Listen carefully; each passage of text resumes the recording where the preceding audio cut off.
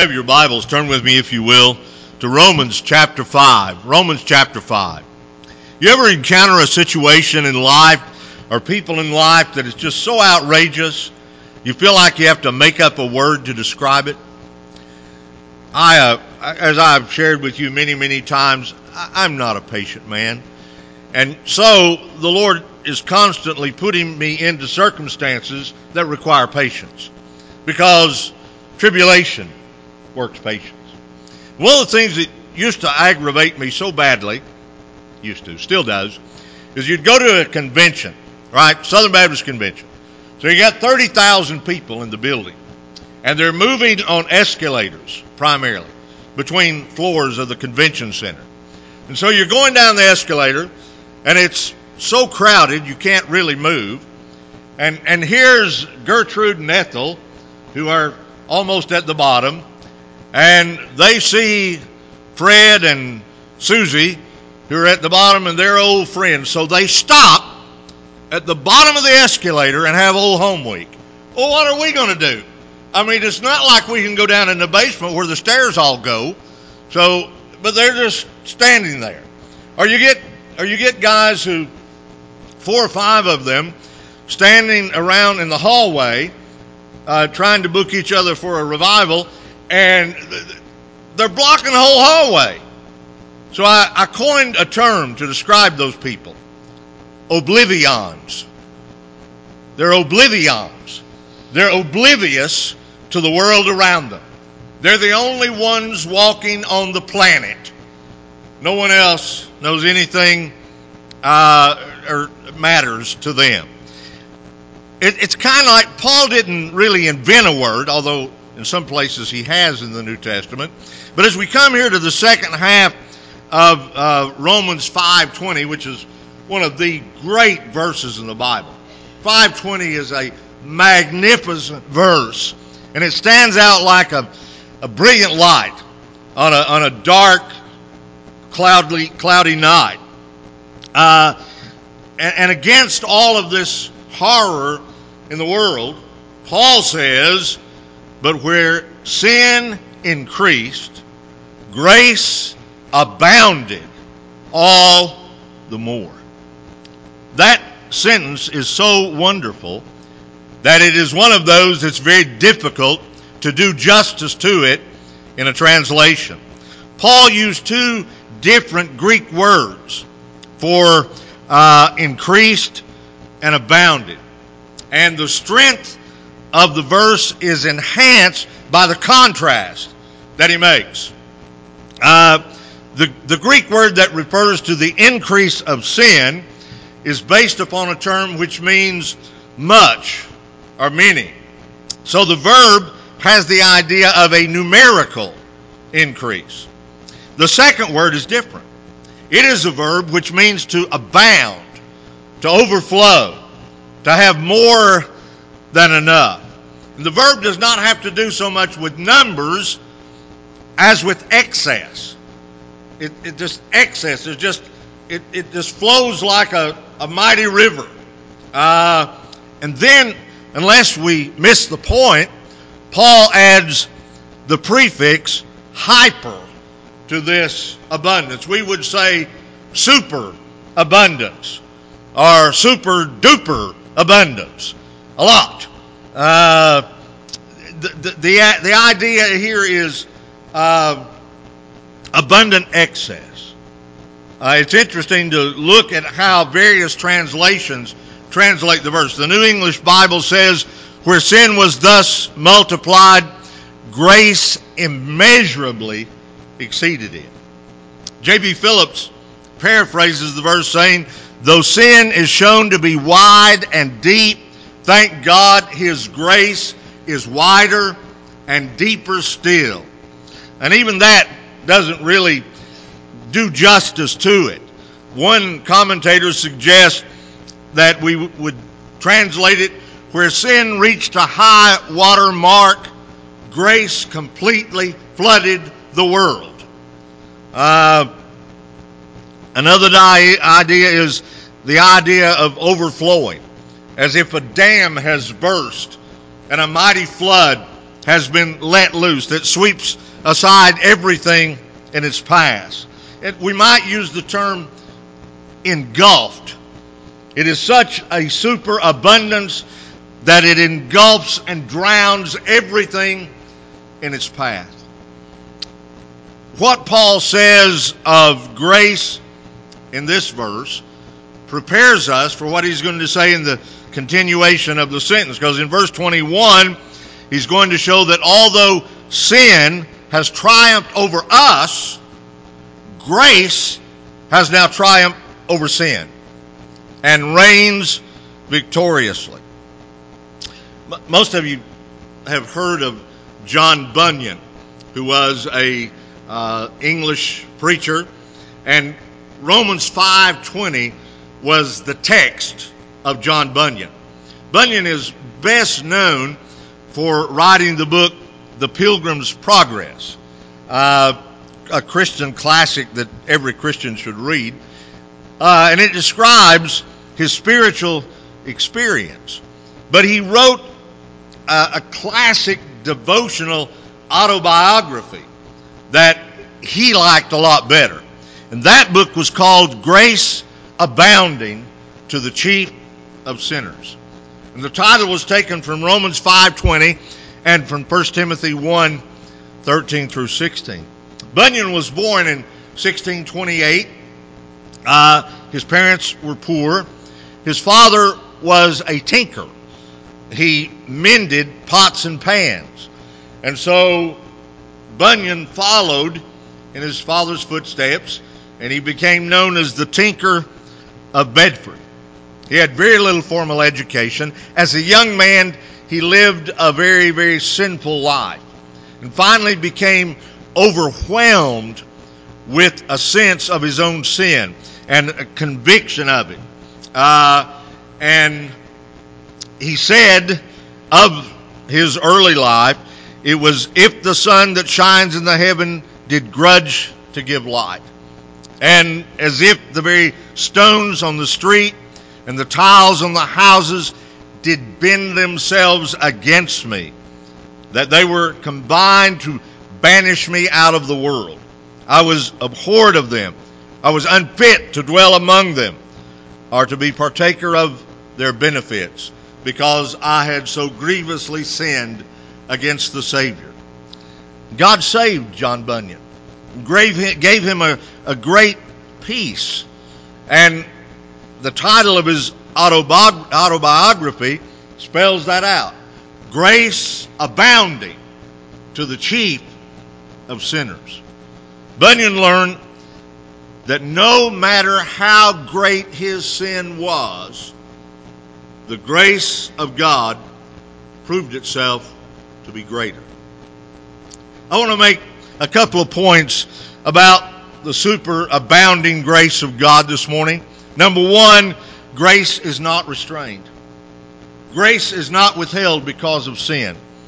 We need to understand that, because in our normal everyday lives, we have a tendency not to operate that way. If we are offended by someone, if someone offends us, we withdraw from them.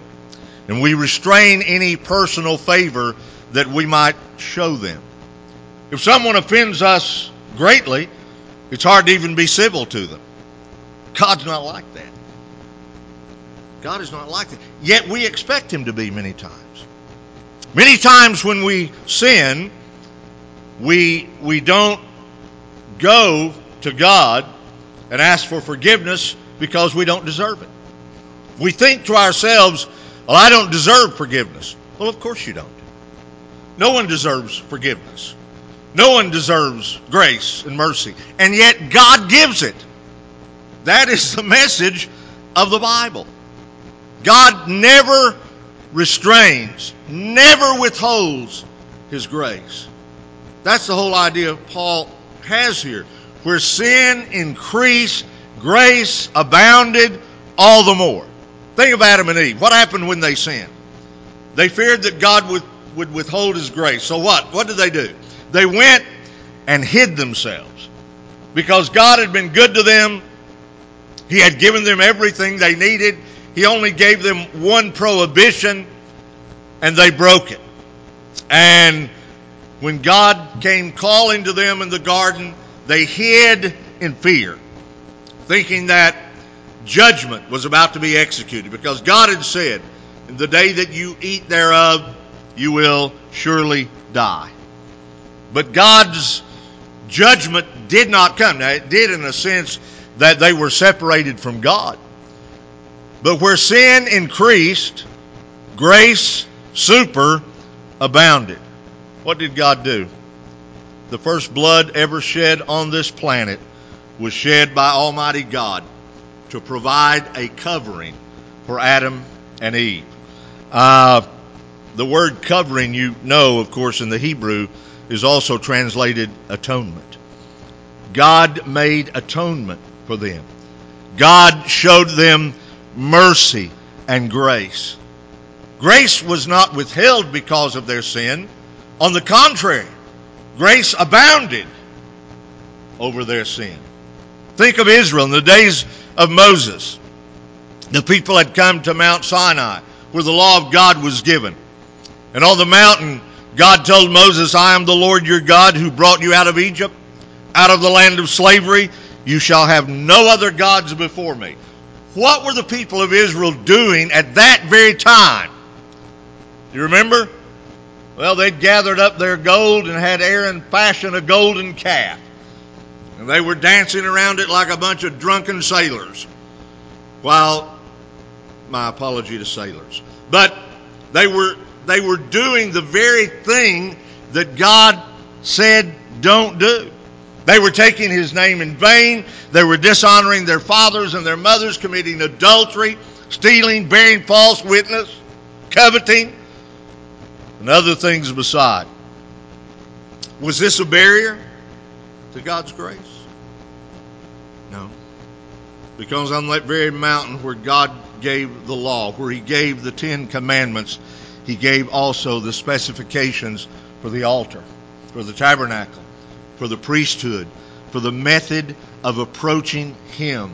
Though he was still holy, he made a way that they might be forgiven, that they might have the forgiveness of sin and atonement. Where sin increased, grace abounded all the more.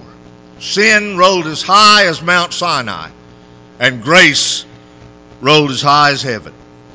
Think of Simon Peter. Simon Peter has always, to me, been an interesting man. The two men in the Bible I think intrigue me the most are Simon Peter and the dying thief. Simon Peter was apparently a big man, physically imposing. And remember when Jesus warned the disciples, you're all going to run away, Peter in essence said, these wimps may run. Not old Watosh. I'm going to stand and I will fight them all. And then you remember what happened.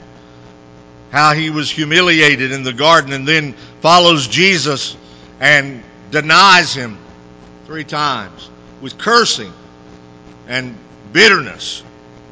So, when Jesus saw Peter after the resurrection, what did he do?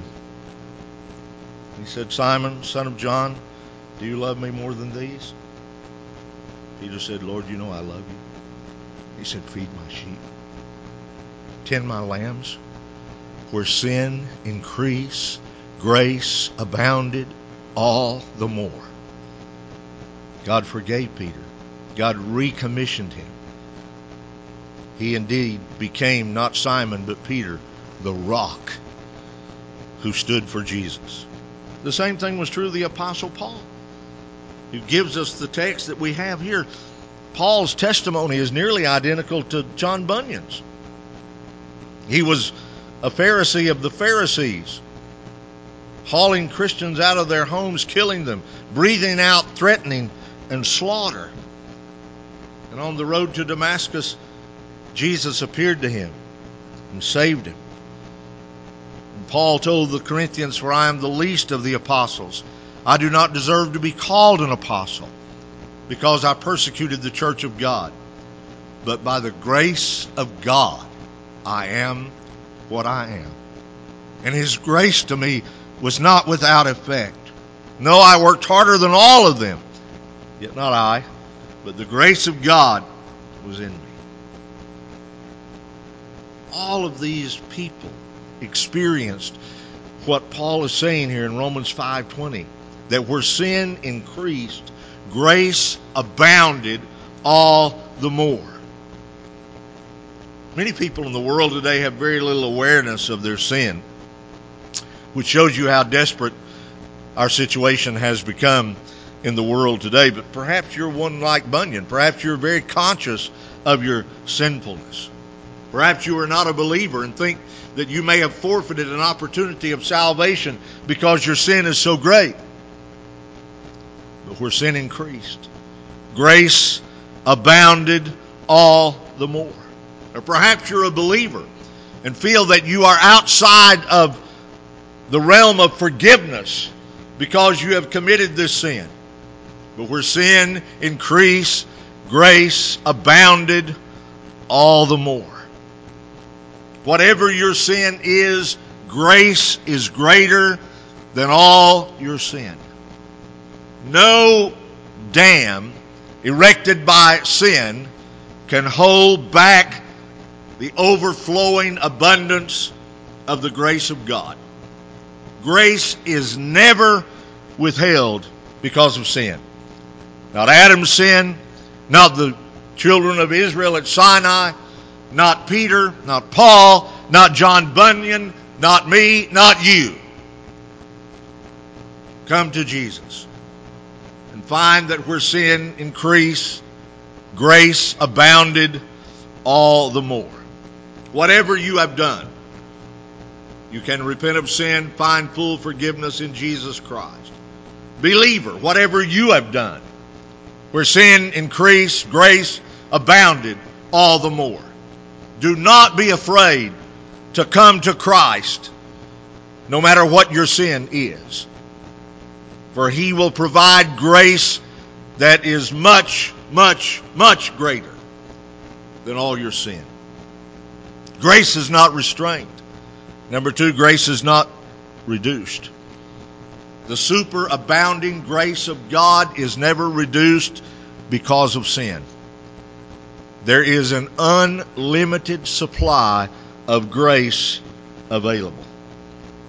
Sometimes people think that there's just so much grace to go around, and you can use it all up, I mean, you get to the point where there ain't no more. They envision God as looking down on mankind and seeing a great variety of sinners who need salvation. One man's fairly good, but still he's not perfect. He can only be saved by grace, of course. So God dips into his bucket of grace, sprinkles a little bit on him, and he becomes a Christian.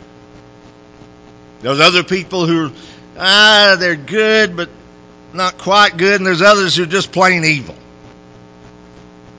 Some people need more grace than others. That's not the way it works.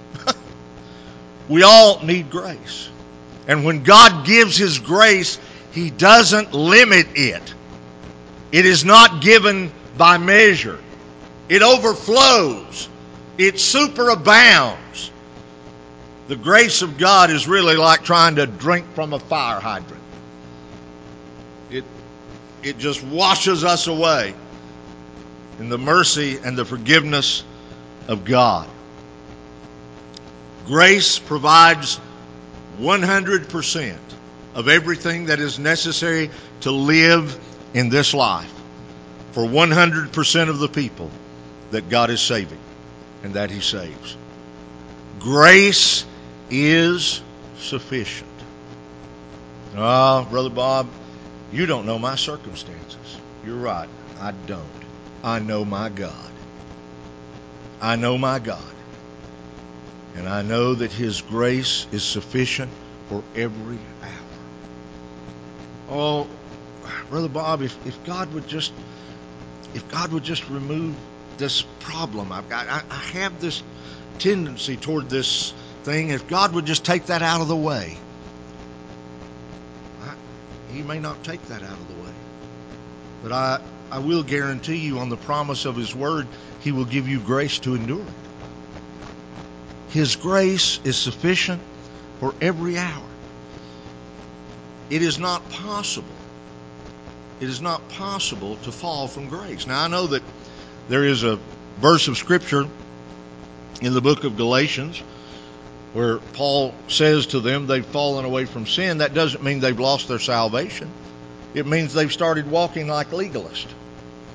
They've begun to think that their own life can please God apart from grace.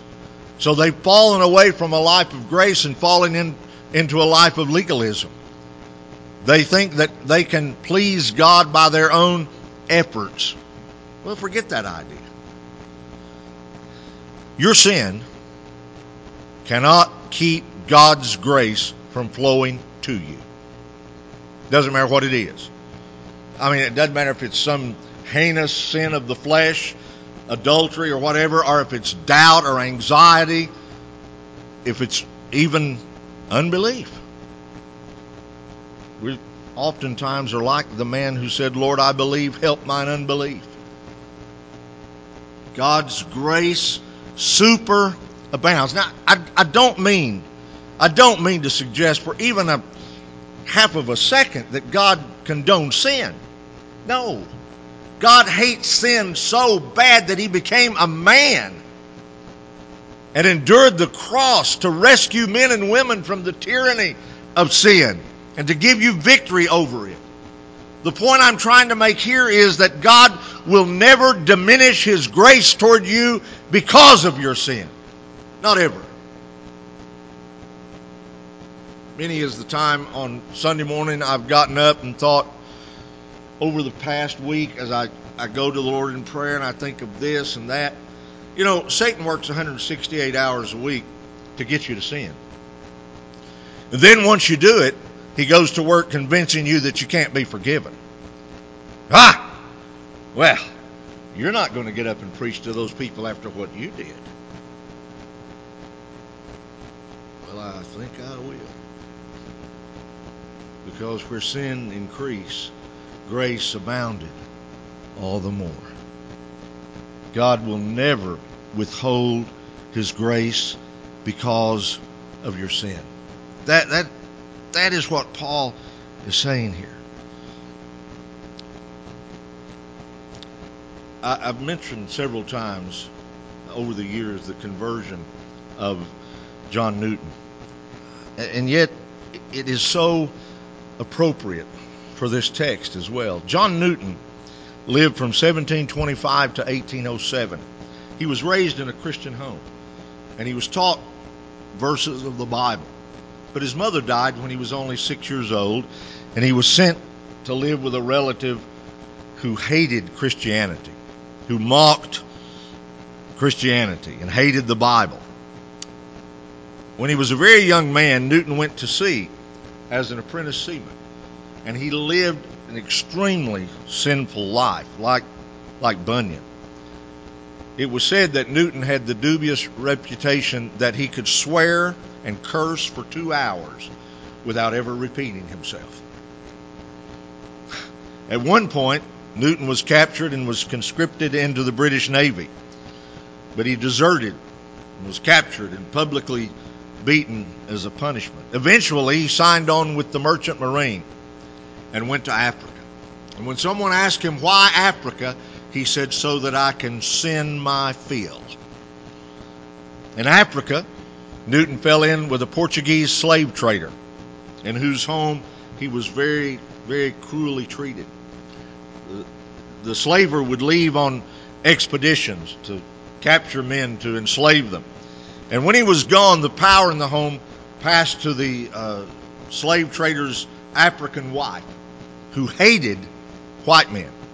And she would chain Newton up, put his food on a dirt floor, make him eat it without touching it with his hands, beat him like beating a dog. It was just a terrible existence. And finally, Newton got away and made his way to a British ship that was on the African coast on its way to England.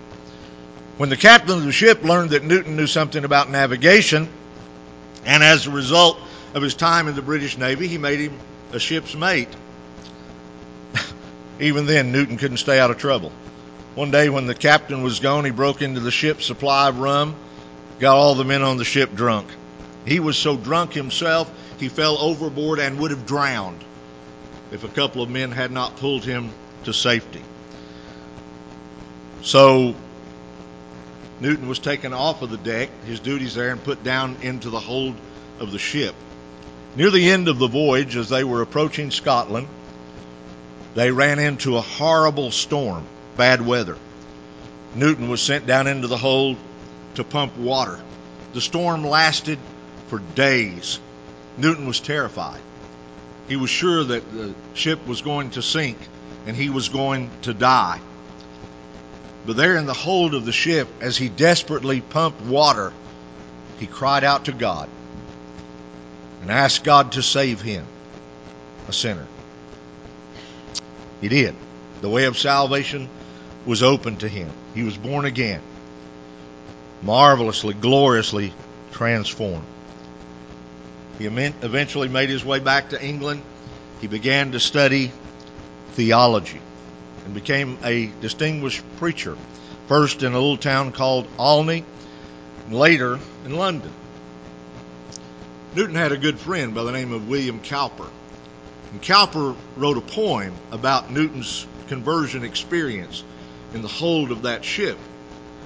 The first line of the poem goes, God moves in a mysterious way, his wonders to perform. He plants his footstep on the sea and rides upon the storm. Newton also became a poet, as well as a theologian. And of his experience, he wrote these words: Amazing grace, how sweet the sound that saved a wretch like me. I once was lost, but now I'm found. Was blind, but now I see. Newton was a great preacher of grace, for he had learned on a very personal level that where sin increased, grace abounded all the more. Let this verse get hold of your life.